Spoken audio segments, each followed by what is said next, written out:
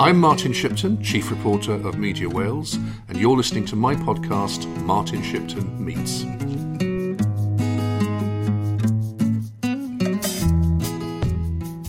It's Martin Shipton, and today I'm with Russell Goodway, who is the Cabinet Member for Investment and Development in Cardiff Council, but has been one of the best-known local government councillors around in Wales for decades. Russell, although you're very much associated with Cardiff, you're not actually from Cardiff itself, are you?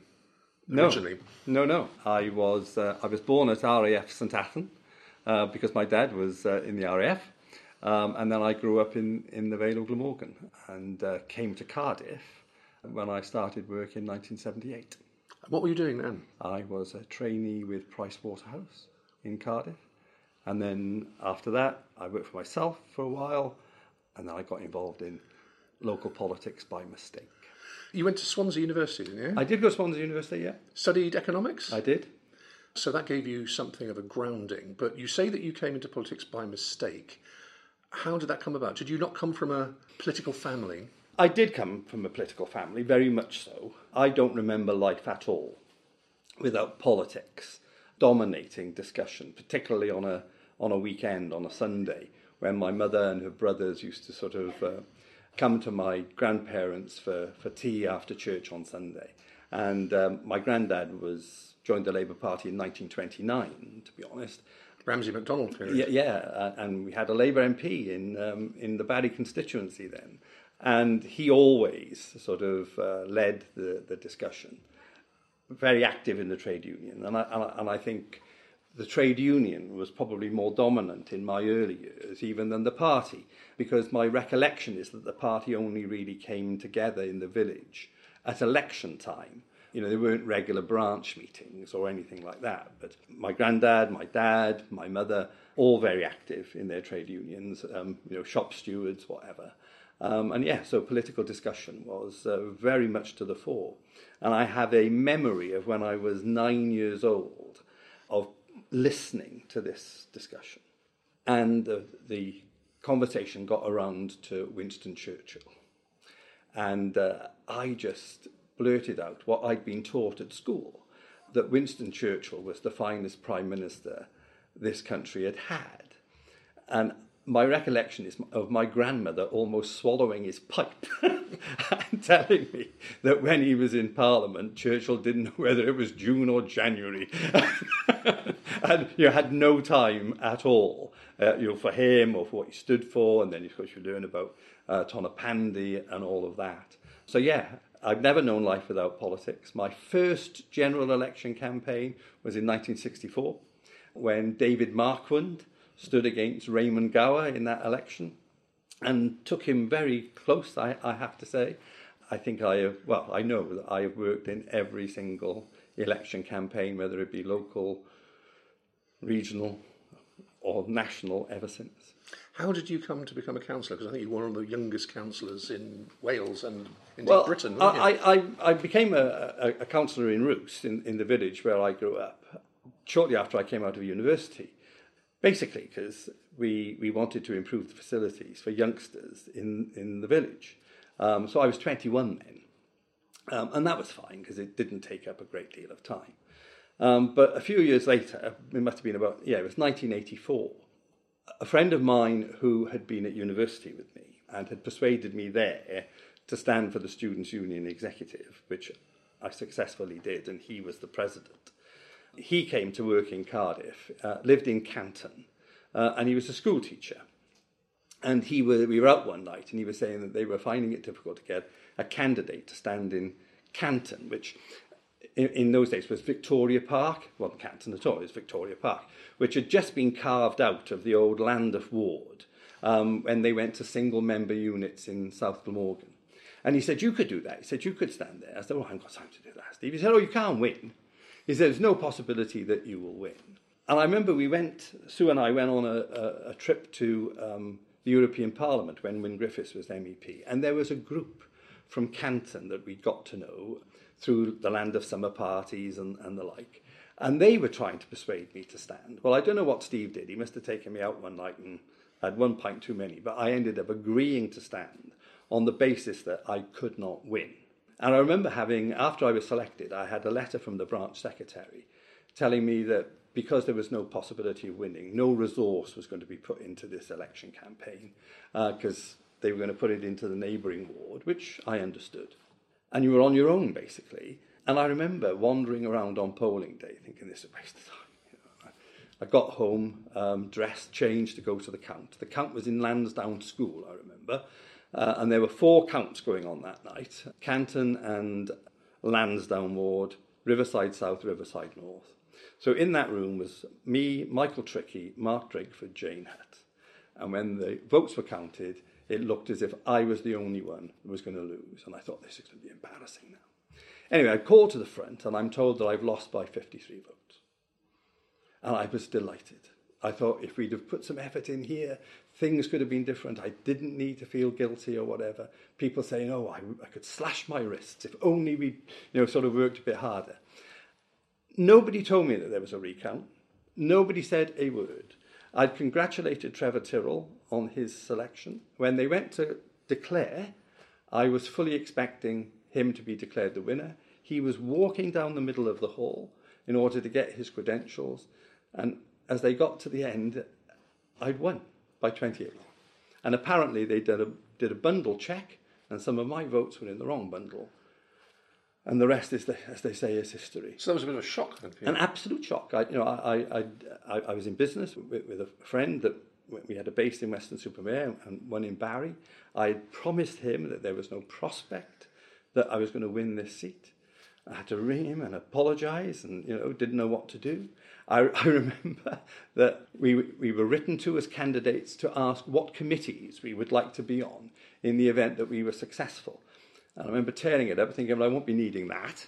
And so I had no choice of what committee I went on when I arrived because I hadn't given an option, so I was just put on education, the same as everybody else, and 1 or 2 other things, and that was it. So if you hadn't won that election, do you think you'd have stood again? No, probably not. So that's a bit of happenstance, really. Yeah. All that followed would not have happened. Yeah, absolutely. That's astonishing. It is. So you got on the council, South Glam, Yeah. South Glamorgan County Council, and you obviously threw yourself into it because in due course you became the leader of South Glamorgan County Council. How long was that? I was elected in 1985, so I was re-elected then in 1989, and I remember that my grandmother's funeral was the day after the election, so I wasn't in County Hall to help shape the new arrangements. And these were the days before mobile phones, of course.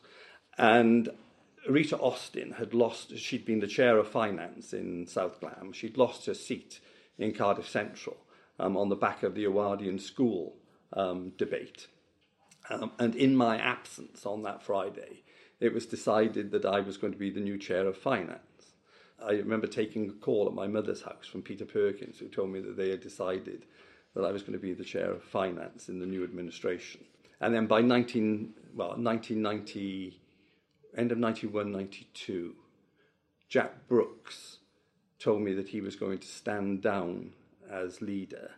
And I tried to persuade him not to because I didn't think it was the right time, but he clearly had in his mind that he wanted to go.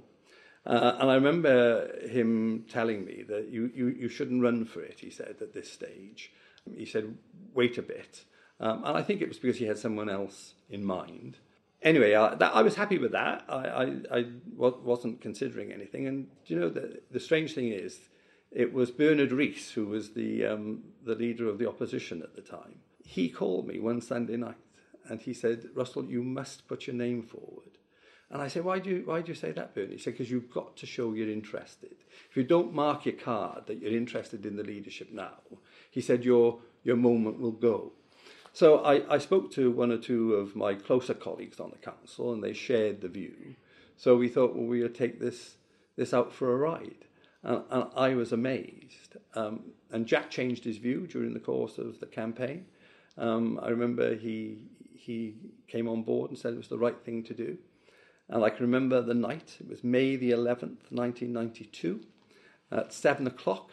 And Jack had this art of being able to count the votes before they were cast, simply by body language and simply by viewing where people sat in the room.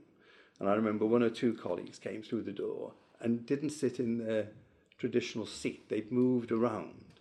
And he was saying, he'll vote for you. I said, how do you know that, Jack? He said, well, look who he's sitting with. Look who he's gone to sit with. And I remember he said to me, you'll win this on the first ballot. I thought I could win, but it certainly wouldn't be on the first ballot.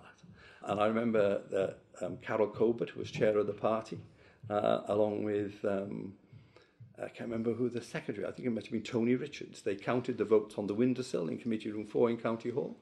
She walked around, gave a piece of paper to Jack, and he just said, you've got a new leader, Russell Goodway.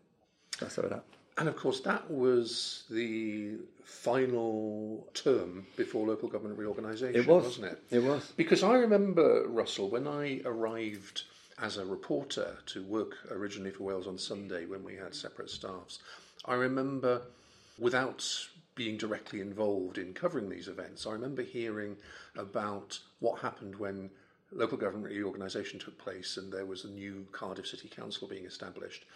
And I was told about how there was, as it were, some kind of battle between you and Sue Essex, who had been the leader of Cardiff City Council, for the leadership of the new authority.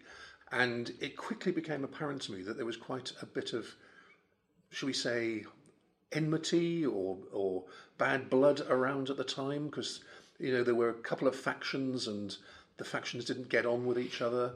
Does that conform to your recollection? Yeah, very much so. I mean, bear in mind that the history of Cardiff City Council had been one where the Labour Party was in opposition more than it was in power, whereas the opposite was the case in South Glamorgan. I put that down to the timing of elections as much as anything, that the district council elections, which Cardiff City was a part of, coincided with the general election. So, you know, when Thatcher was standing and winning big majorities, poor old district council candidates were campaigning behind that sort of thing. Well, we were mid-term, the Thatcher government. Those opportunities when people can send a message to Maggie, as it were, and, you know, those were the campaign. So South Glamorgan was only ever held by the opposition once in its lifetime. Whereas I think it was 1991 before Labour actually took a majority in the city council. So not too far before reorganisation. There always was a struggle, you know, between people in the same party. I remember Peter Perkins telling me that sitting councillors had to choose whether they were going to be on the city council or the county council, because in our party, I think after the first term of the old councils created in 74, party brought in a rule you could only sit on one or the other, whereas the Tories were on both.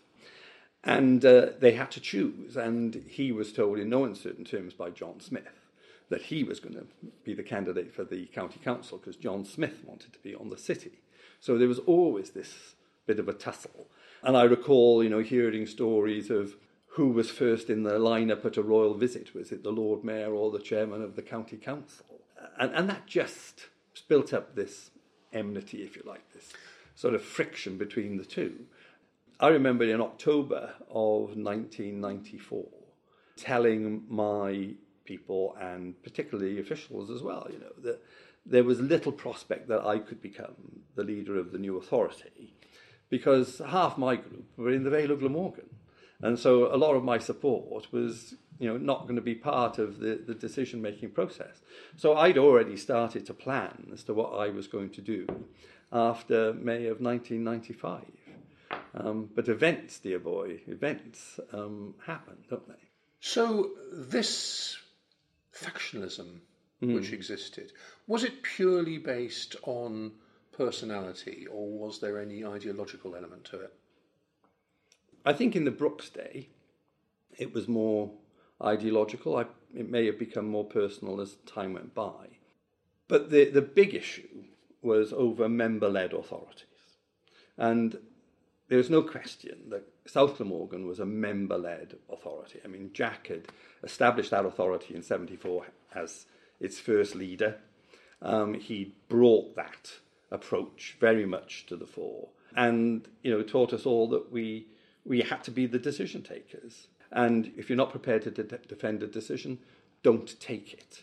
because you can't blame it on anybody else. If we want to be in control of the agenda, then we have to take responsibility for the decisions around that agenda.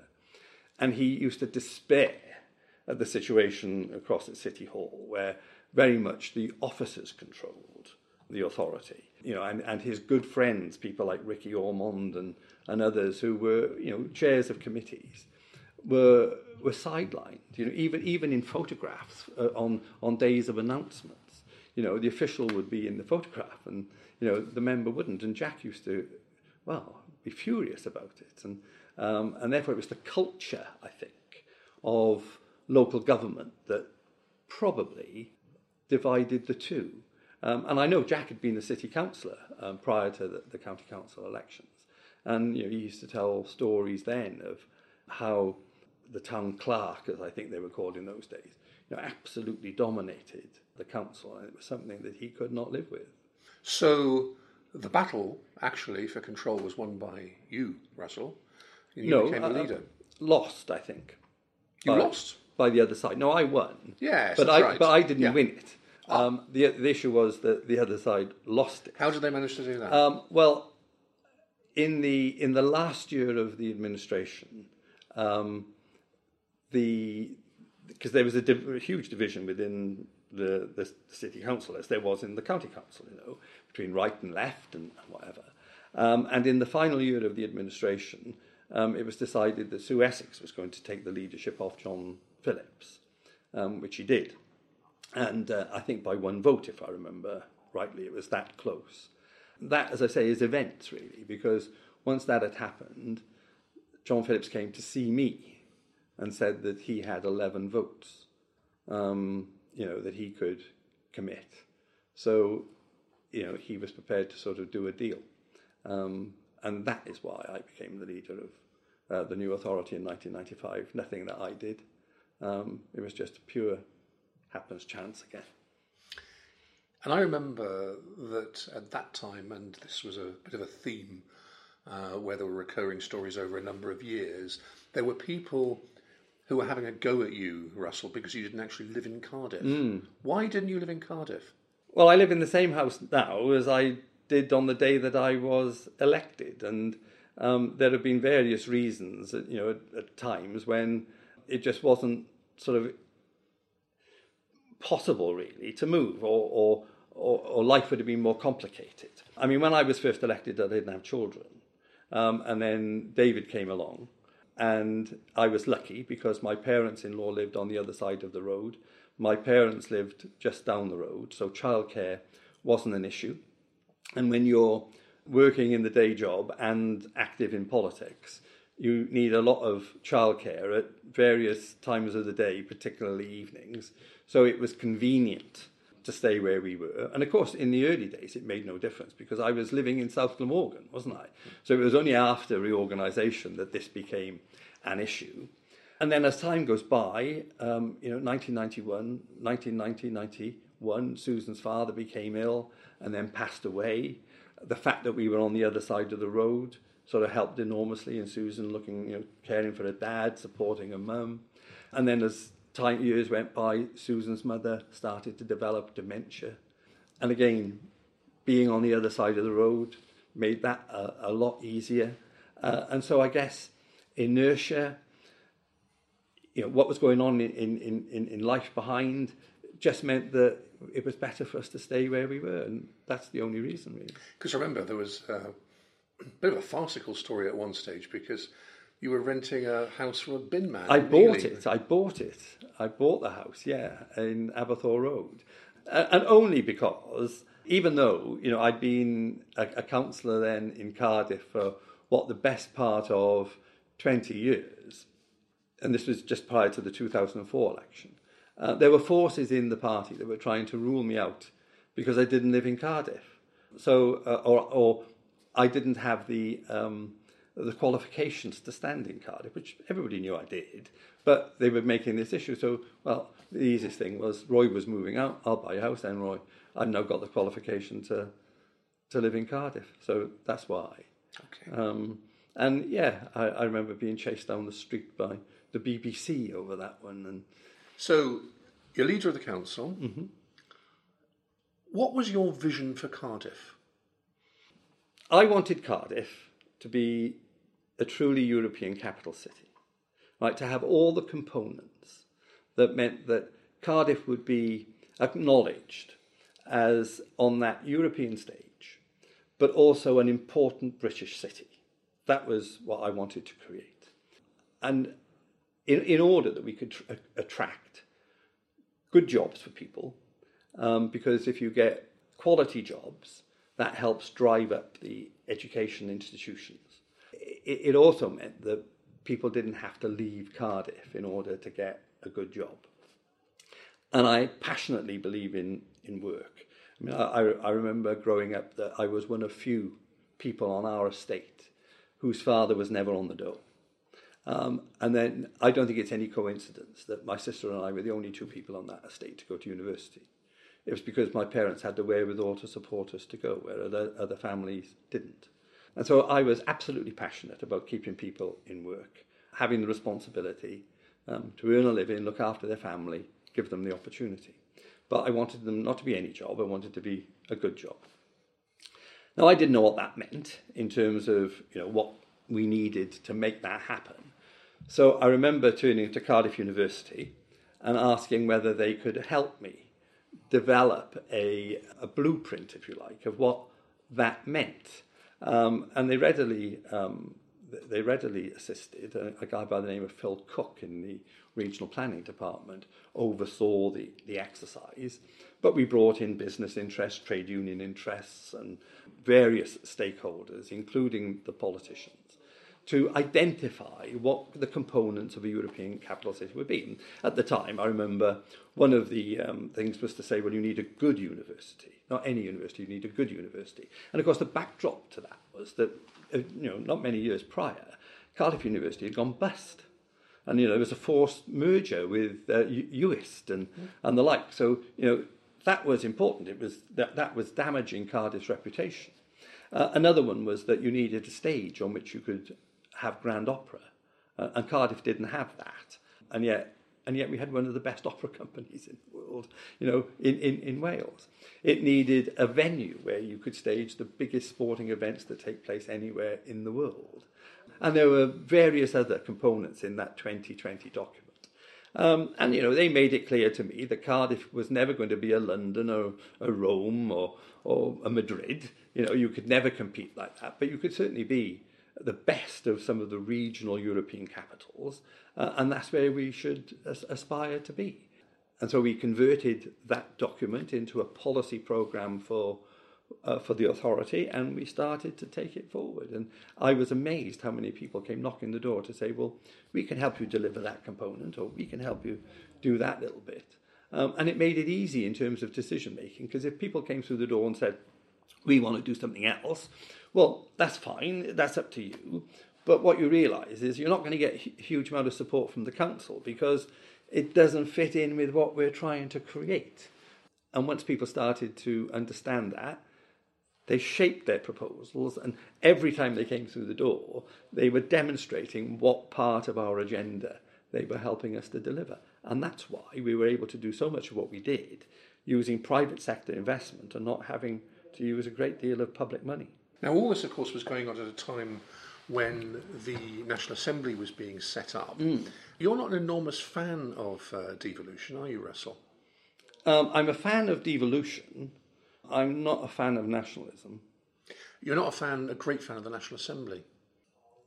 I voted for it twice, but I'll be honest, I voted in both referenda out of loyalty to my party, not out of conviction that I believed we were doing the right thing.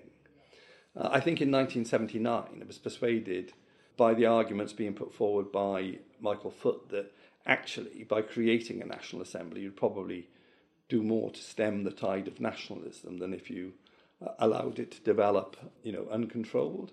I think that's proved to be very wrong. I think that devolution, political devolution on national boundaries has actually fueled the drive towards nationalism. But I genuinely believe in devolution, certainly to local government.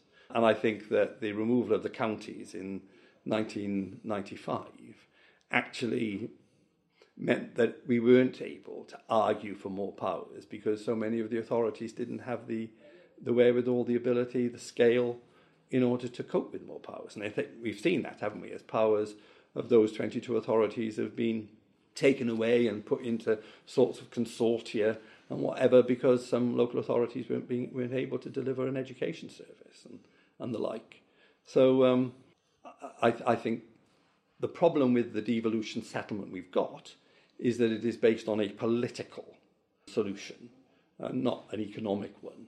You know, on reflection, if you had designed a devolution settlement on the basis of how the economy would benefit the people that live within areas, you would not have had one for the whole of Wales. You would have put North Wales into the northern powerhouse, if you like, and you would have linked South Wales with that M4 corridor to London. And I still think that there's an opportunity to do that.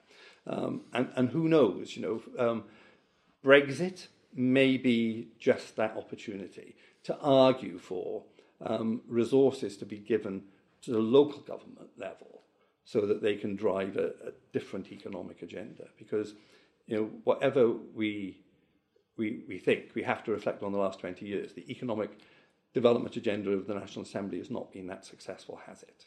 So perhaps we should try something different.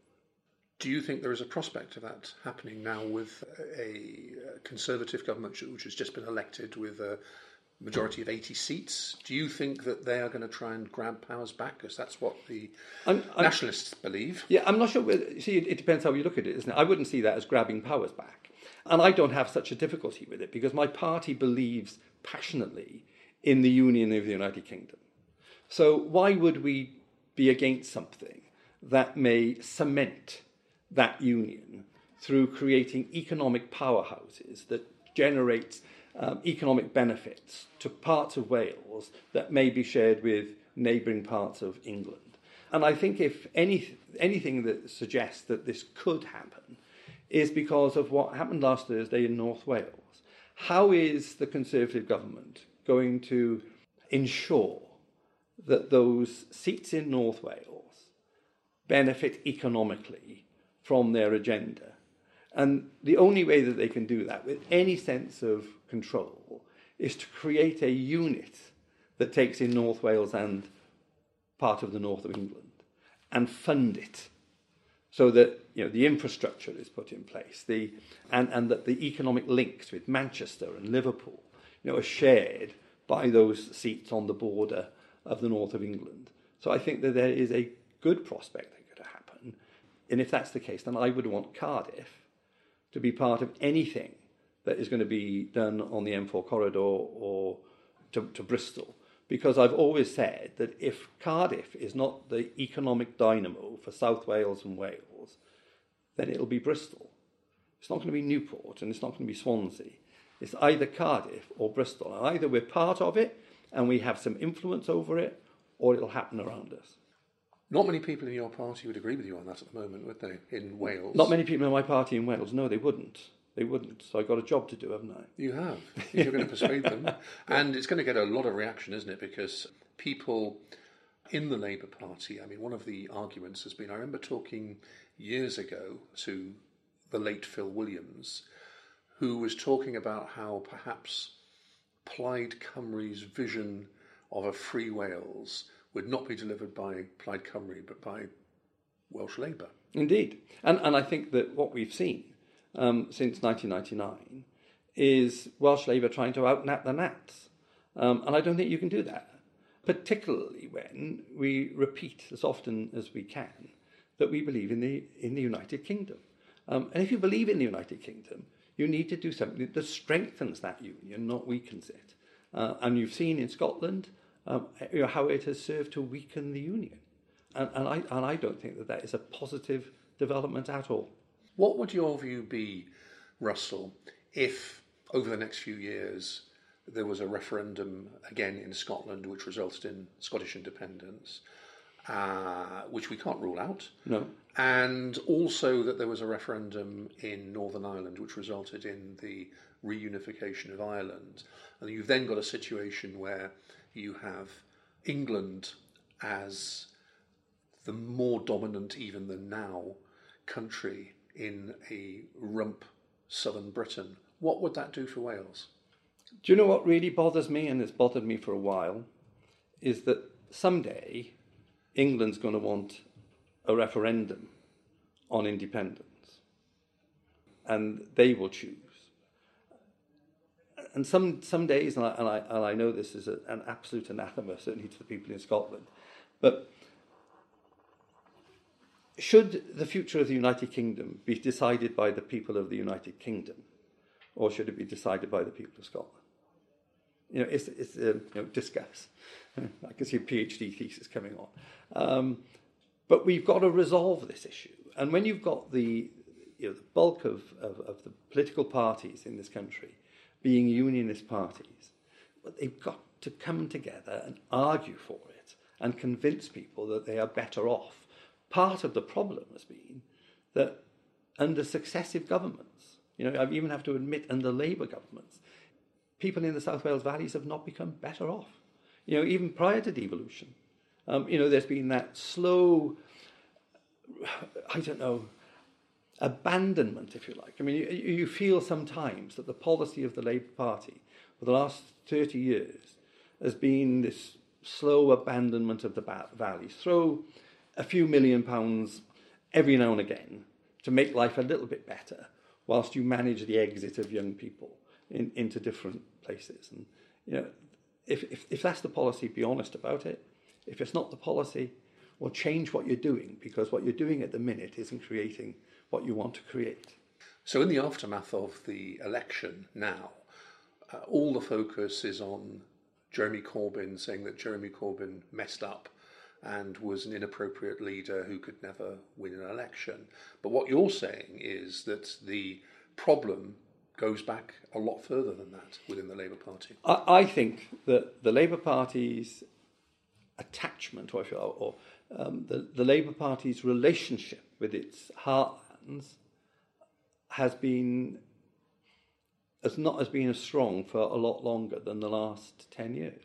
And that applies in this city as much as it applies outside of the city as well. There are communities on the outskirts of this city that have become detached from politics, that have decided that they don't vote in elections. There was no bigger Remainer than me, on the basis that, I'm very conscious that, I'm one of the first generations that have lived all my life without conflict in Europe.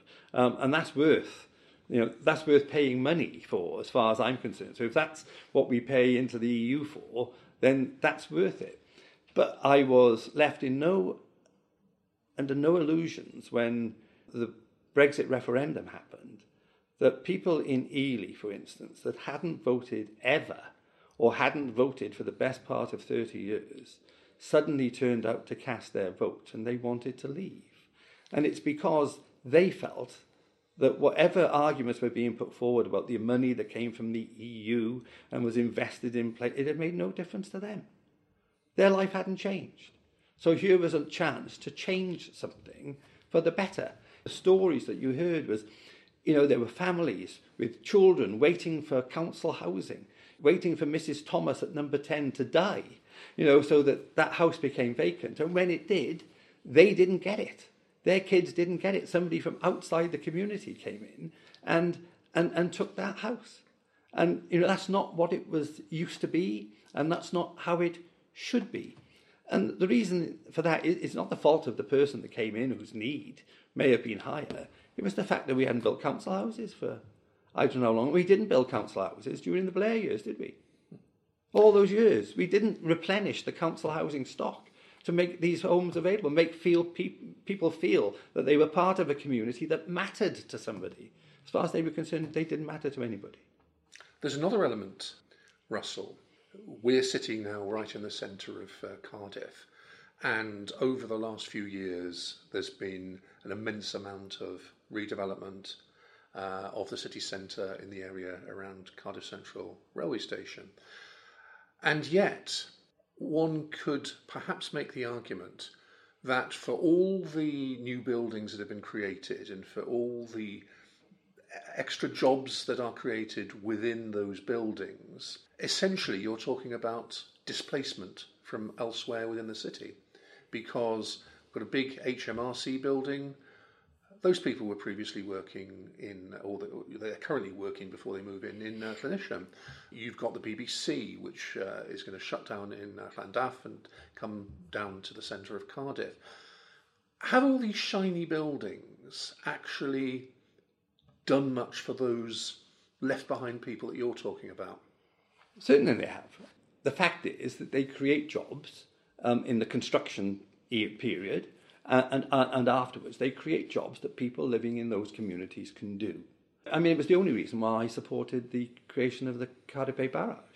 You know, again, much opposition from my own colleagues at the time, but as far as I was concerned, you know, we were living in Ely then with third-generation unemployment, third-generation unemployment, people that didn't have, you know, huge skills. But here was a massive project, a construction project, that people in those areas could do, and they could learn skills as part of it. People don't talk about it enough. It's to the credit of what was being happened at the time, that there was a whole apprenticeship capability created in Dunballs Road, where people were taken and taught these construction skills. You know, so it then became, you know, necessary for us to keep that going, because if people had learned these skills, you need to create the jobs and keep the jobs that they can use those skills going forward. And, you know, we don't have the level of unemployment in Ely and Trowbridge as we did, not even in Bute Town now, I have to say, where, you know, people are working on local projects. And as far as I'm concerned, where should the HMRC be? It should be in the city centre. Why is it in Llanillsham? Because that's somewhere where we can build houses for people to live in. And, you know, I know that I was quoted in the paper the other day saying, you know, I'd like to see a council estate built in Cardiff North. The reason is I want people to have ambition and aspire to go and live in Cardiff North. I want people who, you know, who haven't got many opportunities to have access to the best schools. Why should people be able to buy their access to the best schools in the city simply because they can afford to buy a house in Cardiff North? And I believe that schools are better where you have a social mix than where you have a school that serves a sink estate. You know, you've seen examples in England where that has not been good for those kids. If you want children to be ambitious, you've got to be ambitious for them. And you've got to create the opportunities for them and convince them that they are worthy of those jobs. And that's what I wanted for the city as well, because when I became leader of South Glamorgan, I was conscious that the confidence in this city was at an all-time low. People didn't think that Cardiff was worthy of having the best rugby stadium in the world or a university that was amongst the top in the world. But we were worthy, we were worth it, and it was worth going after and creating. And we need to do more of that. As you know, I've got a particular bugbear about the bus station in the centre. Yeah. Now, it used to be the case when we had the old bus station that we had this effective interchange between the train station and the bus station, which many cities in Britain have aspired to for a long time and haven't managed to achieve. Coming from the outside, one could say that the fact that the bus station in the centre of Cardiff, right by the train station, has been demolished and replaced by a big square with some buildings, new buildings nearby, is a retrograde step in the sense of connectivity, in the context of connectivity. And we're still going to have to wait some years before we get a replacement bus station, which isn't going to be nearly as big as the old one. And I know I'm not alone in thinking this, because I travel on the buses, I speak to people, and a lot of people are moaning about this. And there's been a lot of disruption in the city centre of Cardiff, Russell, for a number of years now. What do you say to that kind of criticism? Wait until it's finished. And I know you've waited too long, but when it's complete, people will see the wisdom behind what we've tried to create. I have to say that my personal view always has been that we should have built the bus station on the south of the station, not on the north. One, because you had a bigger footprint, but also connectivity with all parts of the city. There are some parts on, you know, to the east of the city that even after the bus station is open, their buses probably are not going to come into that bus station. That could have happened if we created on the south, but it was a political decision by my party that it had to be on the north of the railway station. I certainly would not want a solution that just put a roof over what was there before. It's got to be better than that. What we're creating is something that looks like, you know, an airport departure lounge where, you know, the thing will come up. You don't go to the same bay every time to get the bus. The bus will come in, stop. The announcement will be you get on and it moves back out. Drivers are not going to leave the bus there for half an hour like they did in the old situation and go off to Asties for a cup of tea. That's not what we're creating. And I think it will serve the city well. But because it's had to pay for itself, we've not put any public money into this. Land values on the north of the railway station are more expensive than on the south. So, you've been curtailed in what you can deliver. But you are right. I can tell you now, the leader of the council, myself and my colleagues, share your frustration as how long this has taken to pull together. But we are convinced that it will be the right thing for the city once it's complete. Final question, Russell. How does the Labour Party recover? There are many brains putting their their thoughts to how we do that. We will only recover if we recapture the centre ground. We have to be a party of ambition and aspiration. Kinnock taught us that back in the 80s when he used to talk about the Sierra Man. That, when he used to say that in conversations he was having with Ron Todd at the time, that's how far back it goes. How do you tell the guy that now owns his own house, that has got the car on the drive, that has 2 foreign holidays a year, how do you tell that guy that we want to deliver you from your misery? And, it's part of that process where we lost connectivity with our core support. They no longer associated or identified with us. And we've spent, the Blair years trying to recover, and I think we did to a huge extent, but then we lost it again. And dare I say, I don't blame Corbyn, frankly, for what happened this week. I blame those that voted for Corbyn. I blame those... You mean the MPs? The MPs. And the members. I blame those who facilitated his name appearing on a ballot paper when they had absolutely no intention of supporting him. You were Anchor Davis? Margaret Beckett too, who described herself as a moron. Why would any reasonable person nominate somebody that you, one, would never vote for yourself and thought that could never do the job? What sort of politics is it that allows that to happen? Ed Miliband, who allowed people to join the party for £3 and have a vote, a say in who our leader should be, alongside people, dare I say, like me, that have been, my parents, that have been in the party for a generation, that our vote counted for no more than those. So I don't blame Jeremy Corbyn. People facilitated his rise. I blame people who gave up on working class people having aspiration. And, that manifested itself in this election campaign to an extent. I consider myself to be, very lucky, very fortunate that I've had the opportunities in life that I have, and I can earn the sort of money that I earn. I believe that I should pay more into the taxation pot as a result of that, to give other people the opportunities that I had. I don't believe in pulling the ladder up behind me. I want other people to have the same opportunities, because if they hadn't thought that in my day, I wouldn't have had the opportunity, would I? But, the way it was presented was that anybody that had been successful was being punished, that you were going to be paying more taxes because you'd somehow or other, were rich. Well, we're not rich. We're better off than many, many people. But talk to us in the terms of, look, guys, if you are just prepared to pay another 5p, it can make this sort of difference to these people's lives. You can be part of this movement that creating opportunity for a whole raft and change in the country as a result of that. It's the way you tell the story, Martin. It's the way you convince people, and you don't rubbish. You don't go around telling people that voted to leave the EU that some or other they were stupid and didn't understand.